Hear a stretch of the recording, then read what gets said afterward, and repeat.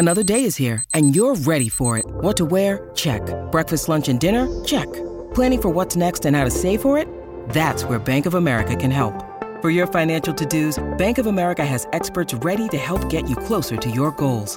Get started at one of our local financial centers or 24/7 in our mobile banking app. Find a location near you at bankofamerica.com/talktous. What would you like the power to do? Mobile banking requires downloading the app and is only available for select devices. Message and data rates may apply. Bank of America N.A., member FDIC.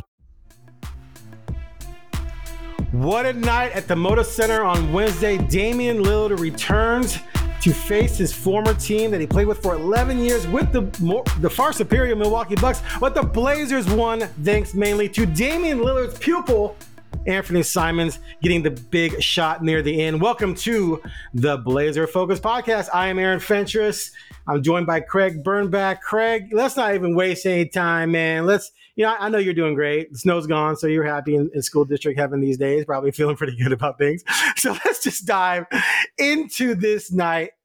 It was fun. It was electric. Let me just paint the picture that things haven't been very electric at Moda this year. We're going to talk more about that later, but there were so many media there. It felt like a playoff atmosphere.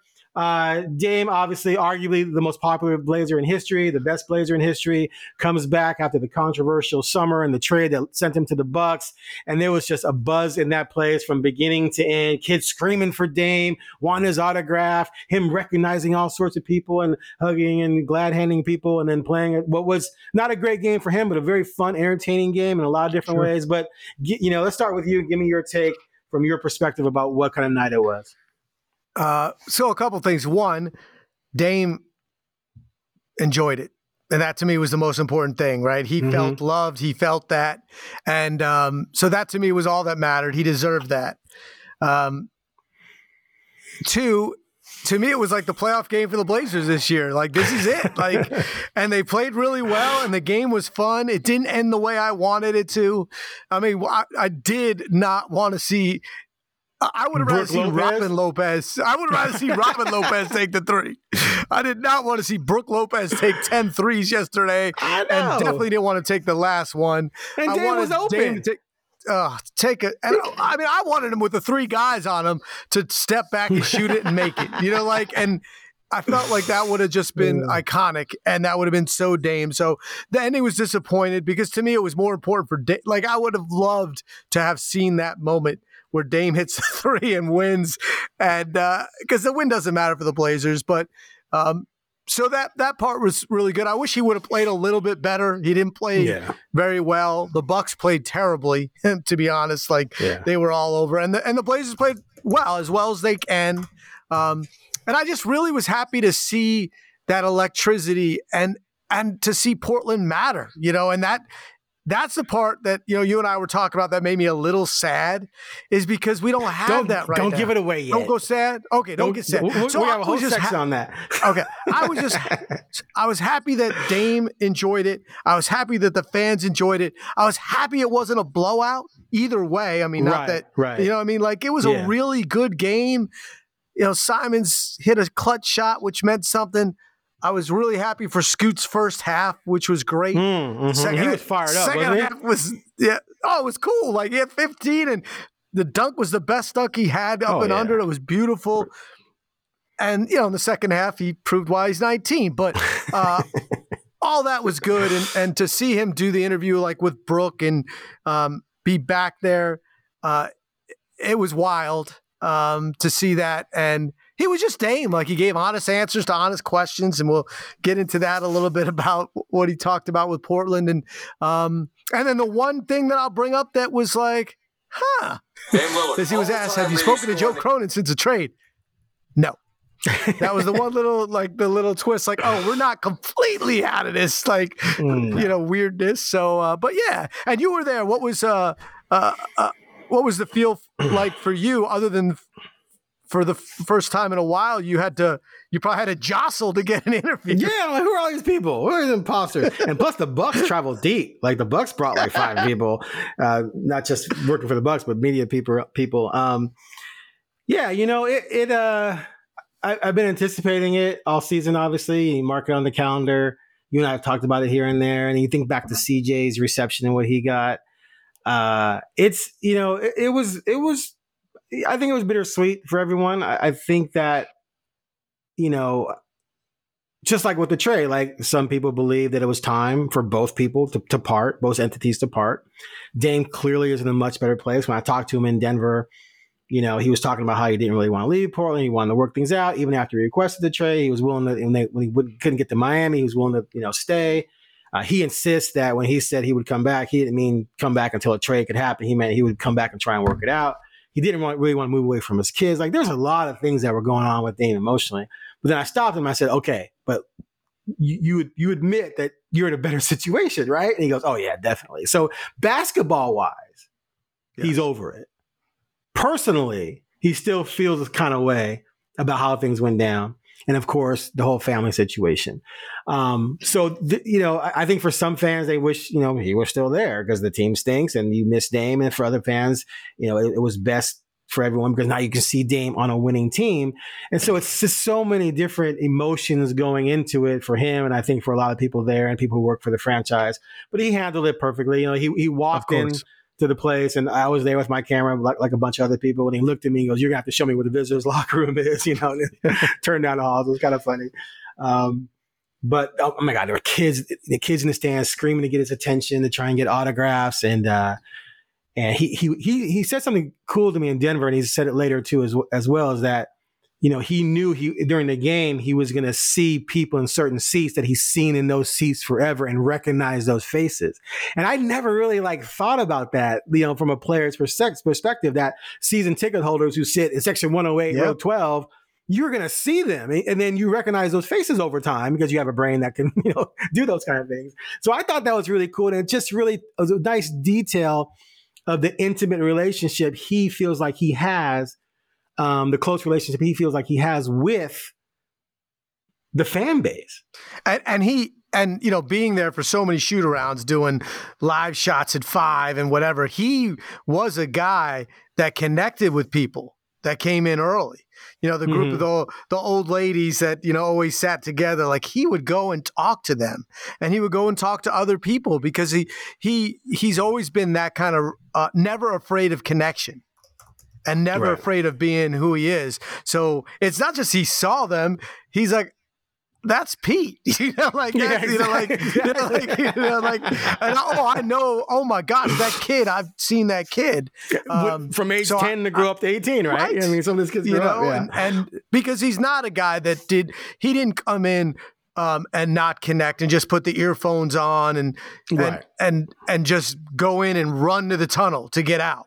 He would chill, that. He would sit down in that front row.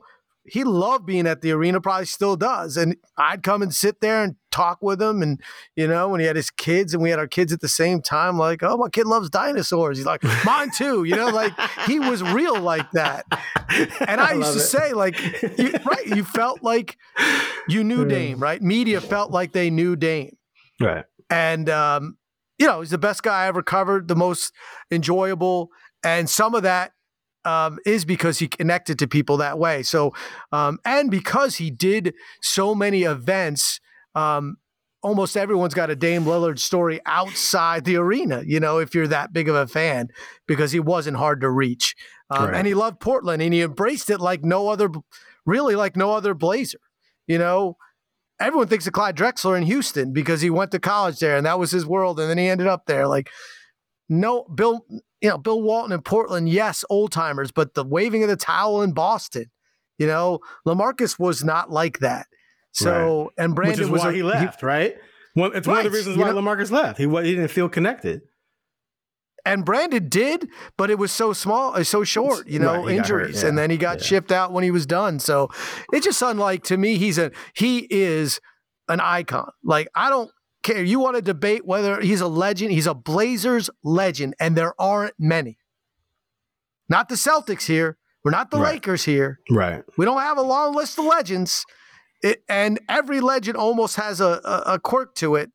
And Dame didn't. He fully embraced it. He wanted to be the consummate Blazer, and he was. So to me, that was interesting. Portland has a lot of local legends in our own little bubble, But in terms of transcendent across the country legends, yeah. I mean, Walton, Drexler, Dame, pretty much, right? Yeah, I mean, you get into debates about like, does Porter go? Does Kersey go? You know, but they just I don't.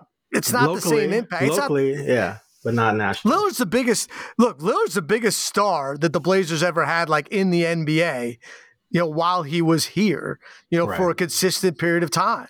You know, Clyde was great, but he wasn't in national commercial. It was a different time, right? I mean, but still, no. And Lillard was also, he's so smart. He's so smart.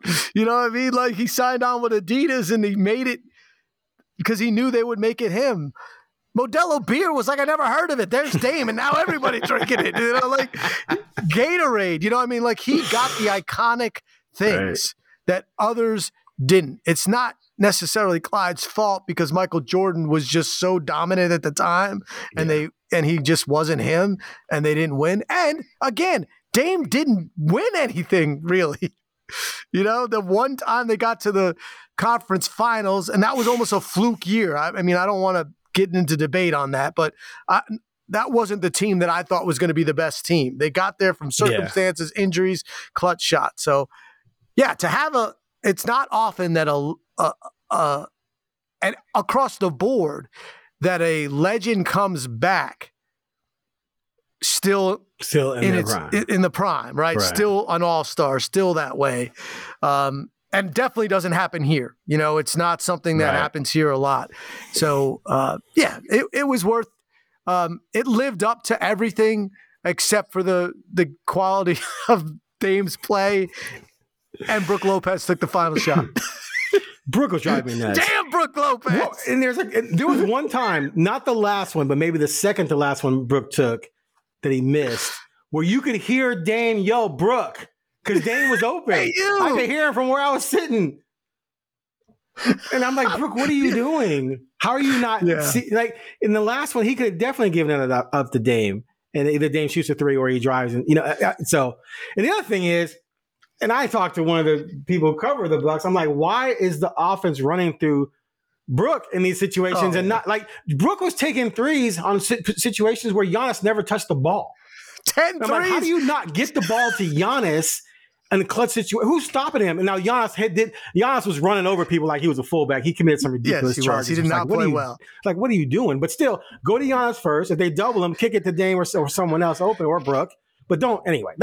I'm sounding like I'm a Bucks fan, right? I was just frustrated because I wanted a mess. Yeah, I wanted Dame. Right, I wanted Dame to get the final shot. Like it was just anyway, because that's the storybook. In either he has a storybook ending with the make to win, or he misses, and it just is what it is. I love what he said after the game is that he okay.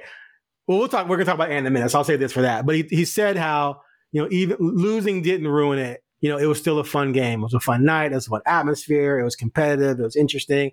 And even though they lost, he walked away pleased with the overall experience, but he said, I'm not going to say I'm glad it's over, but it was exhausting.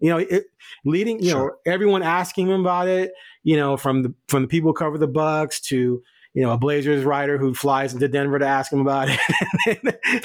He gets here and everyone's asking about it. And then he was there to see his kids sleep in his own bed, but then his twins had a birthday party, and then he went to Adidas for that ceremony dedicating the court to him. And it was just a lot. And his agent and I talked about that too, where it was just like, it was a lot. And Doc Rivers talked about it and Dame talked about it. And so he enjoyed it, but at the end of the day, it was an exhausting experience and he can move on. But let's transition then into, do you think this provided a sense of closure for Dame? No. Okay, next topic. No. Okay, explain from your point of view why. Yeah, I don't think, it was a step. He got that over with. But when he says, have you spoken to Joe Cronin? No. No. He's bitter about stuff that went down. And I totally understand why. Like that he is not happy that he feels, and I agree, that he was made to look a little, they tried to blame him for the divorce. They try to tell the kids it's Dame's fault, not ours. And Dame's like, what are you talking about? Like, how are you doing that and playing this Miami thing against him when he was just doing what he had to do to get out, right? And but that whole part of saying over and over again, we're building around you, don't build around him, and then be like, oh, but we still feel we're going to be good. And he's like, stop. We can revisit this. I know, that just couldn't be true. No one thought it was true. But just like the world today, if you tell enough people, you keep saying it, some people are going to buy it if they want to, right? And they wanted to be mad. So I don't think there was closure there. And he opened it up. He didn't close the door. Like, he was asked about, Portland, and he could have said, that chapter of my life is over and I've moved on and I loved it, but he didn't. He went to Aaron Fentress's world and said, I still think that I can end my career here in Portland. He told me that in Denver. I put it in my story. Right. I mean, like, he is, so how can you he's keeping the door open. Like, closure is, and it did, how it is. You could say this and still come back, but he could have said, look, I love my time in Portland, but I can't be thinking about that right now. I'm in Milwaukee. My goal is to win a championship, bring a championship, another championship to Milwaukee, experience that. This chapter of my life is closed, right, but he didn't. He said, well, I've already, I still think that I could end up here. And I'm like, well, what? Like, like, really? Like, but that's who he is. He's like, he's honest. Like, most people would not do that, even if they felt that way. So no, there's no closure when you tell the entire world that you think you might be back. And the other thing is, like, what does that mean? Does that mean you think you might be back because you and Joe will patch things up, or that you don't think Joe's going to be here in 4 years, and then that's your pathway back? I mean, that's what's fascinating about it, because that fence would have to be mended. And it's not just Joe. I don't think it's just Joe Cronin. I think it goes to, start there to ownership and who knows what his relationship is with Bert Cold. I think it's him, and that could have been the follow-up that, didn't happen. Like, could you see yourself playing for this same leadership and ownership group? And wonder what he would say. Because we all know it's inevitable. They got to sell at some point. We just don't know when. That's interesting. But I mean, I can't imagine. Well, I can. There's always things happen, right? Like, right now, it doesn't feel like they could come to a place where that would happen, but right now does't matter. Yeah, if Bert, it would be a few years out. Joe Cronin's only going to be here if they're going to be, if you would think, if the plan actually works. So they'd be good, and that'd be more of a reason. Yeah. But I have no idea how Dame's going to transition into it. You've always talked about the fact that he's such a good shooter that he might have the ability to transition into a player that doesn't have to score 25, doesn't have to be ball dominant. But you have no proof of that. You just have hope of that. I'm not mad at you for that. It's fine. It's a fine hypothesis. Now you got me fired up. I was, we were copacetic, and now I'm like, you don't know. Right now, Damian Lillard is not effective off the ball as much as he is on the ball. Like, that's just who he's been. No, I think he'd stay on the ball. He just wouldn't have to be that guy hunting for 28, 30. He could be more of a facilitator, come down to 18, 19, 20 with 8, 9, 10 assists is what I'm saying. Like, and still be that killer threat as a three in the right situation with the right team, where you have scores around that you can get those assists with and draw defensive attention. And then you get the ball and you're taking wide open looks as opposed to forcing a lot of stuff. That's all I'm saying. And I think we've seen, and it's a hypothesis, we've seen point guards age pretty well. Chris Paul, as long as they stay healthy. But he was never that guy. He never averaged 25. He averaged less. He changed with the game. Right. He was always a pass first. But he wasn't a lead guard. So he's a point guard. So are you saying you don't think Dame can mentally adjust that way? Because obviously physically you can. He can. You look at that and you just name Chris Paul. I can name a bunch of guys that it didn't happen for, right? So, like, John Stockton aged well because he never was, a scorer. He was always a facilitator. Iverson didn't. It was all. Well, he refused, though. He refused. Of course, but most guys don't know how to, like, you have to, it's not just that they refuse. It's like, well, I'm not effective like that. I only know how to play one way. Like Vince Carter did things that no other player did. There's very few people that went from being the most exciting scorer in the world to a role player. And most of the guys don't. I mean, you're the greatest of all time, Michael Jordan never did. He just got worse at what he did when he was the greatest. You know what I mean? He was still good, but he still had to score and he still needed the ball. It's just not a lot of guys are able to at the guard position. But, the NBA we're seeing something different. Guys that played point guard were not, I pointed to Iverson, who when Iverson did what he did, he was the rarity. At that size to average that many points, he was not the norm, right? So now it's different because now the way the league is, lead guards, I mean, you got Simons and, like on a team that's terrible that averages over, when healthy, going to average 25. So Jalen Brunson, the guy's 6 feet tall and he's scoring 25 a game. Like that was not the thing. You had point guards that averaged, if you averaged a lot like Steve Nash, was he didn't average 30. You know what I mean? Like his transition was different. Here's my name, Isaiah Thomas. He adjusted his game to be more of a facilitator. I mean, I'd say sure, but I always thought that he was a facilitating point guard that scored when they needed to. But he had the ability to score 30 a night had he operated that way, is what I'm saying. But I get what you're saying. You're saying going from being that guy. We'll see. I mean, and again, I'm not poo-pooing it. Right. I'm just saying it's a hypothesis and we don't know. I know. And how long will his body, go, right? I mean, all it takes is one bad injury and you're like, and then they don't come back and when you're 35, more than, now it happens more than usual, right? I mean, you do have these guys that are playing, at high levels, not just the stars. I mean, Jeff Green's 175 years old and he's still a really dominant, defender at times. But yeah, I mean, I think it's cool that he's saying that. And I think because it's interesting. Yeah.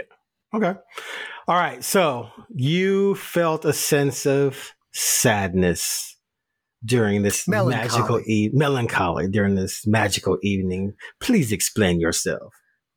So last night, the Blazers mattered. Portland mattered. You said it. Like your best thing was like you looked around like, where were you people for Blazers Memphis? Like I didn't see any of you. And now media has changed too, right? So you don't have as many. But no, it's just not a relevant. The Blazers are not relevant. And while the Timbers can do what they want to do and University of Oregon and Eugene, like that can matter to the state, but when the Blazers matter, it's different. And I always bring my story in 2000. I got here in 2007, man. I got the best 10 years, to cover the Blazers. Like, and I got out of the everyday right when it tipped the wrong way. Like, but the nights were electric. The energy matters. It matters not just for the fans. You saw the players last night. They played better. They played above their abilities and stayed engaged because the crowd was there. And that's something that happened all the time. And even when the Blazers were building up to make the playoffs, Brandon Roy, we made the playoffs. Like, yeah, we got smoked in the first round, but we made the playoffs. And then to win a playoff game. And so I miss that. And I miss the fact that Dame is the one who did it for a decade and not just, even in the last 3 years, the last 2 years here, they were terrible, but he put up 70, right. And it mattered. And people were talking about the Blazers because what's going to happen with Dame? Now, like, what do you care about tomorrow? Like, and I don't mean that there's just not a lot to matter. I got a 6-year-old that last night I could convince him to watch with me because there was a story. I'm like, you remember Damian Lillard, the guy I told you was the best player on the team? Well, he's back and he's playing in the green team now. He's like, whoa, like, what I mean? Like, and the green team? Well, I mean, the deer. No, I don't want to explain. No. I know. I had young kids. I know exactly. But I'm pretending like I'm the kid. Going, ooh, the green team with the right? deer with the deer on the chest. But I'm just saying, like, and seeing all those kids out there wearing those jerseys, and knowing like that, there's nothing there yet. There's potential possibilities that maybe Scoot or maybe Sharp. I mean, look, Simons is good, but he's not going to be that guy. He's just not. He doesn't have that personality. He doesn't even have that game. Like, I am so sick of hearing, and I love Lamar and Kevin Calabro, but stop telling me about how Simons is the most clutch player in the fourth quarter. They got 13 wins. There's nothing clutch going on in here. But he's missed 20-something games. He's definitely, come on, in his time, he's definitely had some killer shots in the fourth. Come on. Of course, but none of this matters. They're not. It's not playoff games. They're not going to make the playoffs. They're a bad team. Like, so you're saying a clutch shot when it doesn't, well, just a win that's meaningless doesn't mean anything. Yeah, you beat the Wizards, right? Like, Kobe missed a crap ton of shots. I think he's clutch, right? Like, you really going to try to convince me that Simons is the most clutch player in the fourth quarter in the NBA? Like, stop it. Stop it. They said in the NBA? Lamar did not say the that. numbers say like 5.5 points per game in the fourth quarter during clutch time. I don't know exactly what it means. I'm just saying I don't care. 20 games. Anyway, yeah, I agree with you. I'm just saying, like, I just want that feeling for the city, for the franchise, for the fans. And also, it just showed how much we miss Dame. You know, like, even when in the beginning of the last two seasons, one of the main reason why we thought it's worth watching this game and this team is Damian Lillard. And, so it made me a little melancholy that we just have to, that the only thing we're living on, if you're a Blazer fan or covering the team, is hope. And I don't see that shining star. And that, like, Dame was, he was rookie of the year. Like, he was instant. There was instant understanding that, oh, this guy is something. But before him, Brandon brought that. Brandon brought that. And Brandon and LaMarcus, together. Right. And even the Greg Oden thing, it was the worst bust in history, but there was that hope. Like, you had this feeling of possibilities. So you're not feeling that way at all about times. You're not feeling that at all. I have no idea. I mean, it's not here. I mean, I'm not saying it's not going to come, but I haven't seen anything to think that like I saw with Lillard, like, like you were like, oh, okay, like this guy, and they weren't terrible, like they were, very quickly. Now it's only his first year, so I'm not at all writing it off and not thinking it's possible. I just don't have it yet. Like, that feeling's not here yet. He's not going to win Rookie of the Year. I don't want to break it to anybody, but he's not winning that. There's two guys well ahead of him, and just, and we haven't seen the spark. And you always articulate the fact that he's 19 and point guards don't do that, and that is correct. But it doesn't make up for the fact that there's not another. We haven't found Dame's replacement, and why would we so quickly, right? But that was the melancholy. Yeah, I mean, you know how I feel about Anthony, and it's so unfortunate that he hurt his thumb in the first game, because I do believe that had he been healthy the entire, reasonably the whole season to this point, that he's at 26 and 6 a night. Sure. And the fact that he got sick a couple times because of the weather, he says really cold weather just bothers him and messes up his whole, dang Florida people, his biology. Yeah, exactly. So, do I think he's going to be on par with Dame? Probably not, but he has Dame's traits from a talent standpoint. But he has to put everything together, and he's just not. He doesn't demonstrate the leadership chops yet, but he has grown. So maybe there's a couple more years of growth there. We'll see. But when Billups said we don't have an alpha, I mean, that rubbed some people the wrong way, but he wasn't wrong. He wasn't remotely close to wrong. So anyone who was upset about that, it's kind of being disingenuous. So we'll see. But yeah, I mean, right now you have a collection of players that all of them are good in their own way, and all of them are extremely flawed in a lot of different ways. It's not a roster that fits in any way, shape, or form. Like I told you at the beginning of the year, the over-under on the number of players who will be on this team still when they make the playoffs, and I was talking about the 10-man rotation, I'm not talking about G League guys or two-way guys, was 4.5, which would be, about half. And I think that's pretty accurate. I talked to someone with Blazers organization about that, not not someone who makes roster decisions, but just someone who works there. And he said 2, right? He doesn't even see how there's going to be a ton of players still there. So it's, they're so far off, I think, from being, like you said, relevant. Yep. And so, I mean, I hear you. And there's been some nights where my row of press people, there's me, and then there's no one until a couple scouts at the end when it should be. Whereas last night it was full. And so there's nights when people just aren't coming.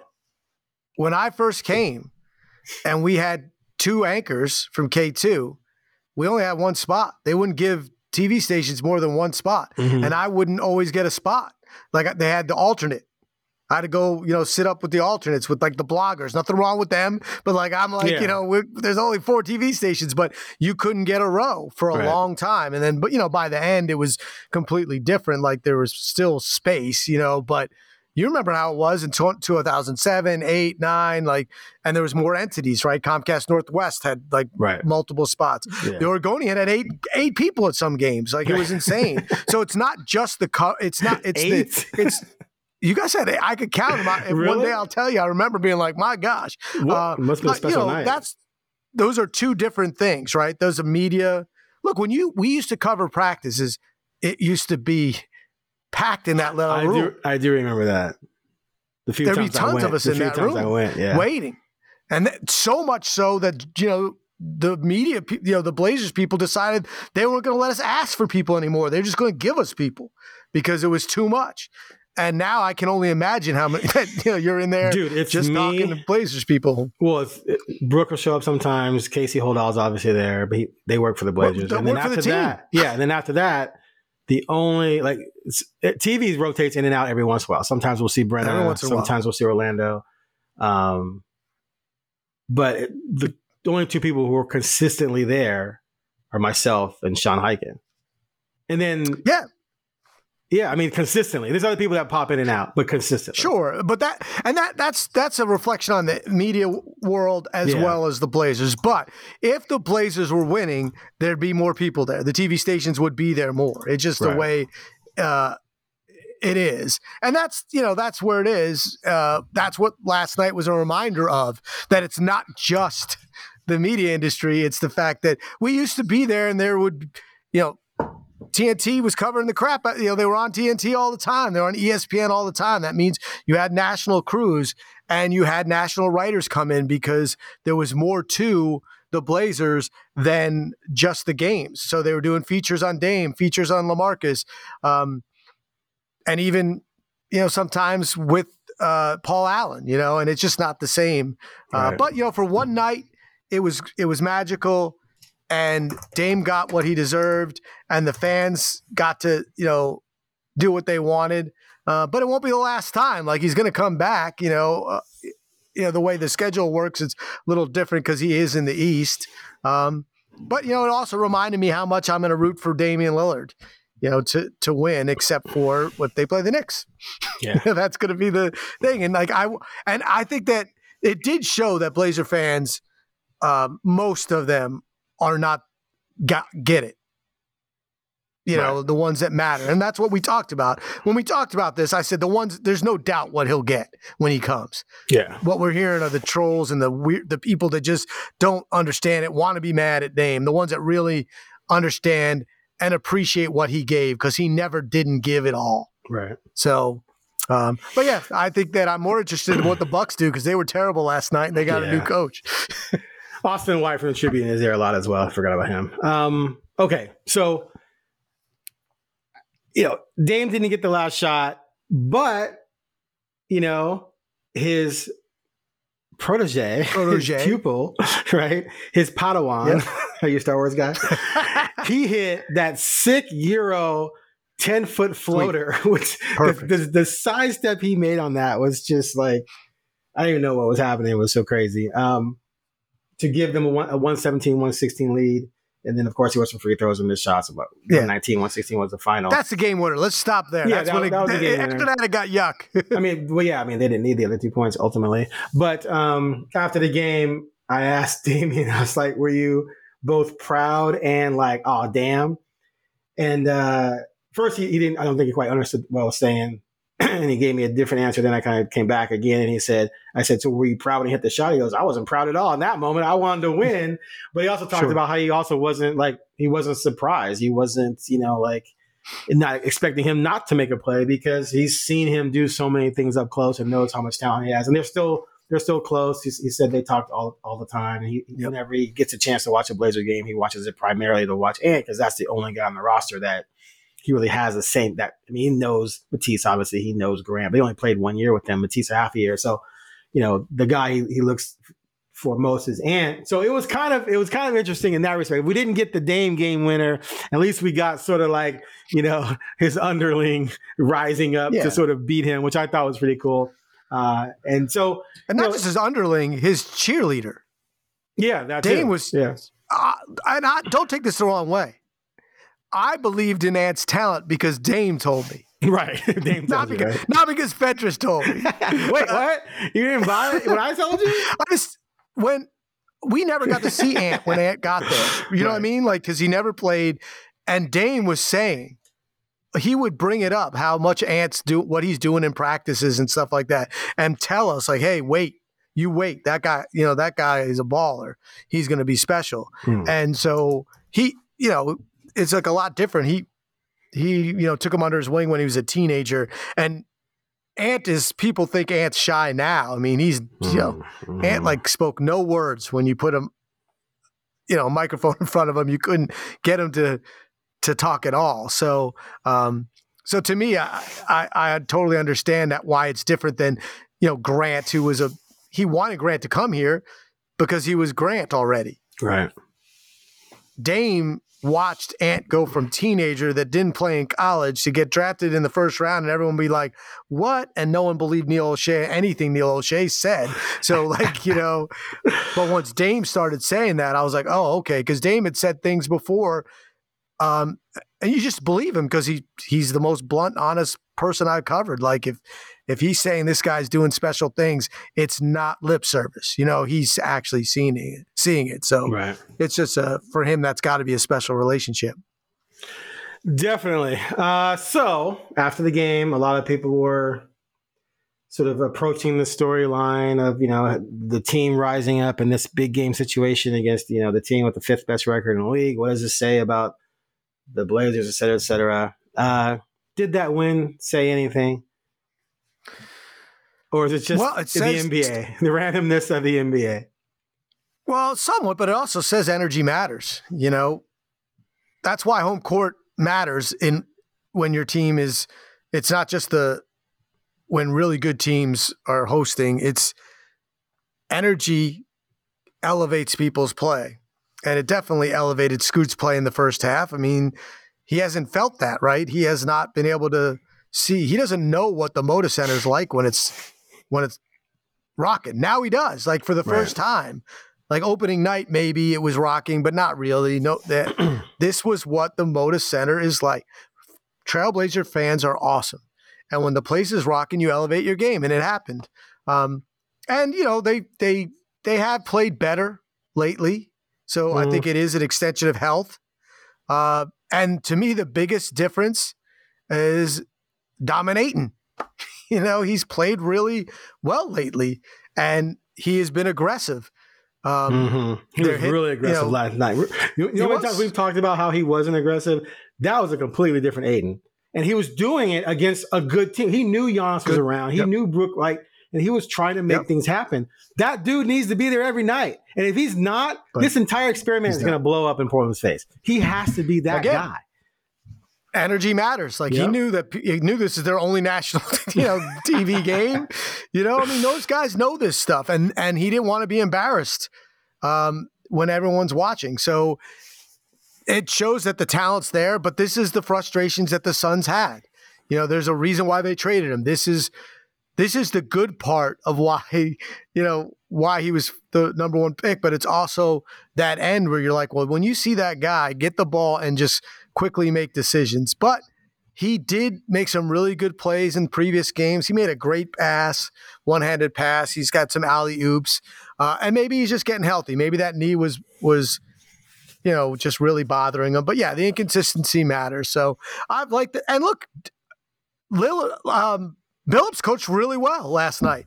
He coached really well.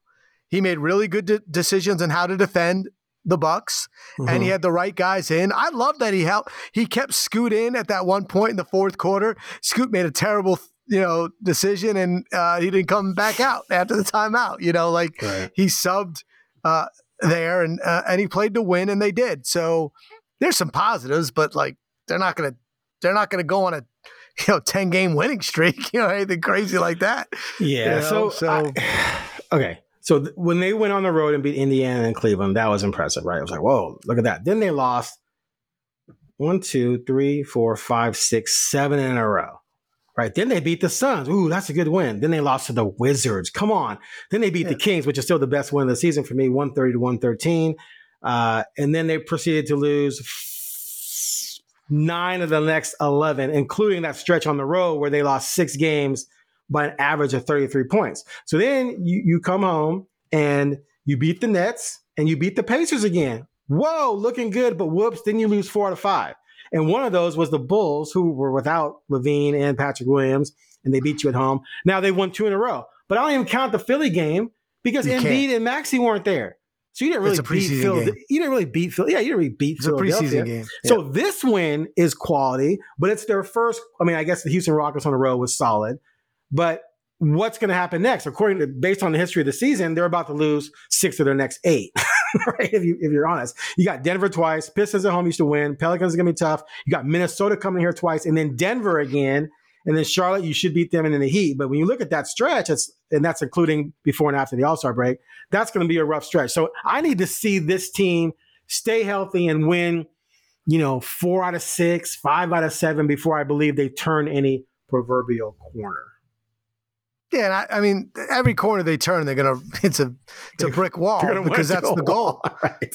But that's the goal. The goal is not to win, right? Like the goal is to get 2 lottery picks this draft. I will say this, in closing, probably is that this is the best win of the year for me. Really? I understand what you're saying with the King. Yeah, it meant something. Just like because the Kings are the atmosphere. It was at home. It was awesome. Is it the most impressive win? I don't know. I mean, the Bucks are better than the Kings, supposedly, right? I mean, they have the best player, but they smoked the Kings, so that's. But it all depends on your criteria. But yeah, go ahead. I'm just changing my criteria. You're not wrong. Yeah, I'm going Bucks. This is the best win, and they had. And the Bucks are trying to win. They didn't take this game lightly. They knew it was a big deal, and they couldn't do it. The Kings probably didn't care. They weren't like, oh, we got the Blazers. The Bucks circled this one, right? It was packed. The energy was huge. To me, it was the playoff game for the year, biggest win, and I don't see a bigger win. I think that they did it. The most important game of the year, they won it. Good for them, because I mean, even if they beat the Lakers, which is always a big deal, or the Warriors, they're both not good, and there's not the same energy there that there will be for this game. Right. But yeah, I'm not going to get caught up in wins and losses. And I don't even care when they win. To me, when they win and Brogdon and Grant, and even Simons are leading the way, I'm like, yeah, okay. But if Scoot's on the bench and Ayton's not playing well and Sharp's not playing at all. Last night was cool. Kamara, man, those were huge. His defense was huge. And that was fun to see, a guy that you hope turns into something. But do you remember that running hook thing he shot over Lopez off the glass? Oh, gosh. Yeah. That, 10 out of 10 he misses. I asked Chauncey about that after the game. I go, where did that running hook thing come from? He goes, that's the first time I've seen it. I'm like, you haven't seen it in practice? He's like, no, that's not that I've seen. He goes, as a matter of fact, we're going to tell him. I think he said, I told him to put that thing away. I go, you can't. He's 1 for 1. And Chauncey says, yeah, he can just end perfectly on that, because exactly that just came out of nowhere, dude. Yeah. If he took 10 more of those, he'd miss 10 more of those. It was good for him, right? And Scoot hit that one layup where he got stopped at the rim, and he brought in just pure athleticism. Mm-hmm. That also is one of those. That's just sometimes good things happen, right? Yeah, Kamara's hook. I mean, I'm glad he did it because it was fun. It's so weird to see that happen. It would be like if Aiden did a between the legs step back three. He'd be like, "What was that?" That's how weird it was seeing Kamara do that. But what about Dame's dunk? I forgot about that. Do you remember when he came down the lane? Yep, that was beautiful. I thought he was going to be short, and he had just the extra elevation, and just it was like, "Whoa, where'd that?" Like, he doesn't do that often. He doesn't go drive the lane and dunk that often. So to see him do it in the way he did that was pretty impressive. And it was weird because I didn't think he had his legs. You were talking about him being tired. His threes looked dead-legged. You know, he was short on everything or really long, you know, and then he had that burst. So, but you know, when Dame does dunk, he's strategic about it. You know what I mean? Like, he does make a statement, come down the middle or something like that. He's not a guy that gets out front very often and does anything. So, but it was good to see that, and that got the Bucks back into where there was a chance, and then Brook Lopez ruined it for everybody. You know, like Robin Lopez saved the basketball from on top, and his twin brother ruined the entire game for everybody. That's why I like Robin Lopez. All right, let's end on this. Dame, obviously, with the Bucks, is going to come back once a year. What do you think it'll be like as we move forward? Lesser and less, or well, nothing's going to be the same as the first, but he'll always get an amazing response, and that and he should. And retirement jersey, we'll see retirement, jersey retirement next time, maybe. Oh, they should retire his jersey. I don't think there's. I mean, when you look up in the rafters, you got to be kidding me. Like, how could you not retire Damian Lillard? But I mean, next time he comes. In the next couple of years, when he comes as a Buck, or do you wait till his career's over? No, I think you wait till he retires. Yeah, you wait till you don't retire. I don't think you ever retire a player's number while he's still playing. I mean, has anyone ever done that? See why you would do that. I don't think so. I mean, even like I was at. I don't know if anyone's ever done that actually. So, I mean, like you could do it in college.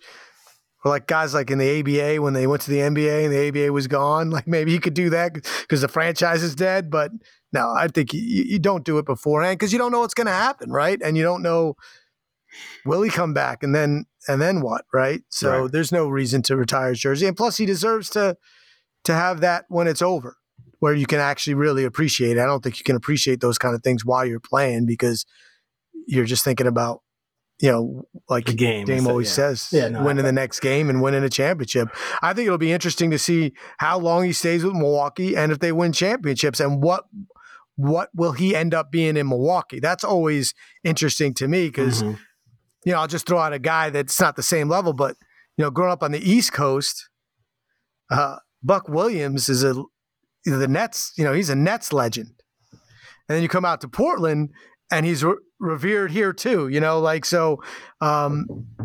what will it be like if, Clyde's got the thing with the Rockets and the Blazers, right? So if he wins 2 titles there, he's a Milwaukee legend too, right? And that'll be interesting. I mean, Carmelo's got love out here in Portland. He's got love in New York, but he never won a championship. So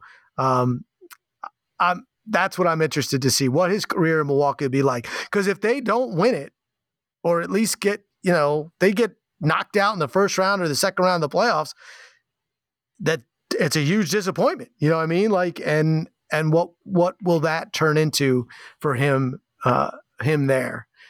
So, I mean, some guys can survive it. Charles Barkley was a legend in Phoenix, a legend in Philly, and he didn't win a title either place. Right. So it's not. No one blames him though, so that'll be interesting. I just thought one more thing that we should probably touch on real quick before we break here. The trade deadline is a week from today.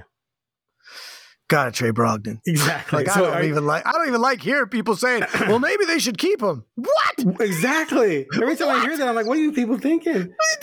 And why would you want to do that to him? Like, he doesn't want to be playing on his back team. I mean, look, and I wish him well, right? I wish him well. Go to your 5th team and do great. But what are you talking about? Like, why would you keep him? So you could trade him next year? Like, okay. And I don't understand the argument that you think you can get more for him in the summer or next trade deadline than you can now. I mean, I don't get it either. His contract's not ridiculous. So why wouldn't a team want to get him now when they also have him for next year for a not ridiculous contract? Right. He's not Evan, Fournier with an expiring contract, and that's the only good about him. He's sixth man of the year. He's a guy. He was rookie of the year. I mean, he's a really good player that's not making an exorbitant amount of money. Teams like so many teams could use him. He's also a good defender, and he's big. He's not small. No, it's crazy. You trade him for a first-round draft pick, and you be happy with it. And if you can get a young player and a first-round draft pick, great. Done. But if not, just go get the first-round draft pick. Why do you want him? What do you think he's going to do other than possibly get hurt? I mean, that's the thing. You got to get what you can for him before he goes out for 15 games, and then you can't. So I really hope that, Joe Cronin and his squad can just get a first round draft pick for him. And also, you need to clear it out. I mean, it's helping you now that Sharp's hurt and Scoot was hurt and Simons was hurt, so he's getting a lot of minutes. But when, Sharp comes back and you got Scoot and you got Simon and you got him, why? Why do you want to play him? I don't get it. There's no argument to me. And this leadership stuff, sure, that's great and that's awesome.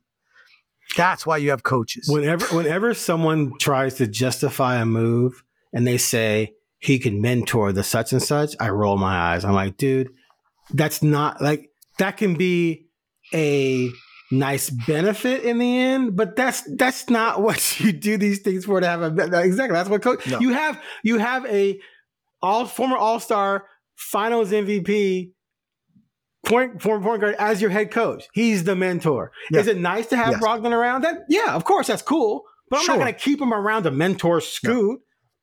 I need to get some picks so I can get some players to put around Scoot. It drives me nuts when people go that argument. Taj Gibson's nice to have on your team as a mentor. That you cut, and then you bring back, and you cut him, and you bring him back. Your right? mentor should be at the end of the bench, not because he's not there to play, right? But the other guys that you pay $20+ million to, they're not there to mentor. Right. They're there to play. Exactly. And they're there to get you a first round draft pick. Right. That's why you traded for him. And Brogdon says all the right things, and I'm sure he does. Of course he does. When he's there, he's going to be a pro. He's going to be a gentleman. Seems like a great guy. He's going to pour into Scoot, but he'd rather pour into a contender. Of course. Right? Of course. All right, cool. And Grant's the same way. Grant's going to always say the right things. That's and I don't think they're going to trade Grant because his contract's different. Right. If you asked him, would you rather play for a team that's winning the title right now, or would you rather play for a 23-win team? What kind of 29-year-old knucklehead says I'd rather win 13? I get all the shots I want. I love losing. Anyway. All right. Well, thanks for listening to the Blazer Focus podcast. We'll be back next week. Prior to the trade deadline, maybe there'll be some more news in that front. The rumors have been pretty light, actually, and we'll sort of dive into that more. But the Damian Lillard to Portland saga is over. We can move forward and see what happens, but make sure you give us a positive rating. And what's the other thing? Oh, that's the subscription button. I'm on fumes. Thanks for listening. We'll be back next week. Gosh, long week already.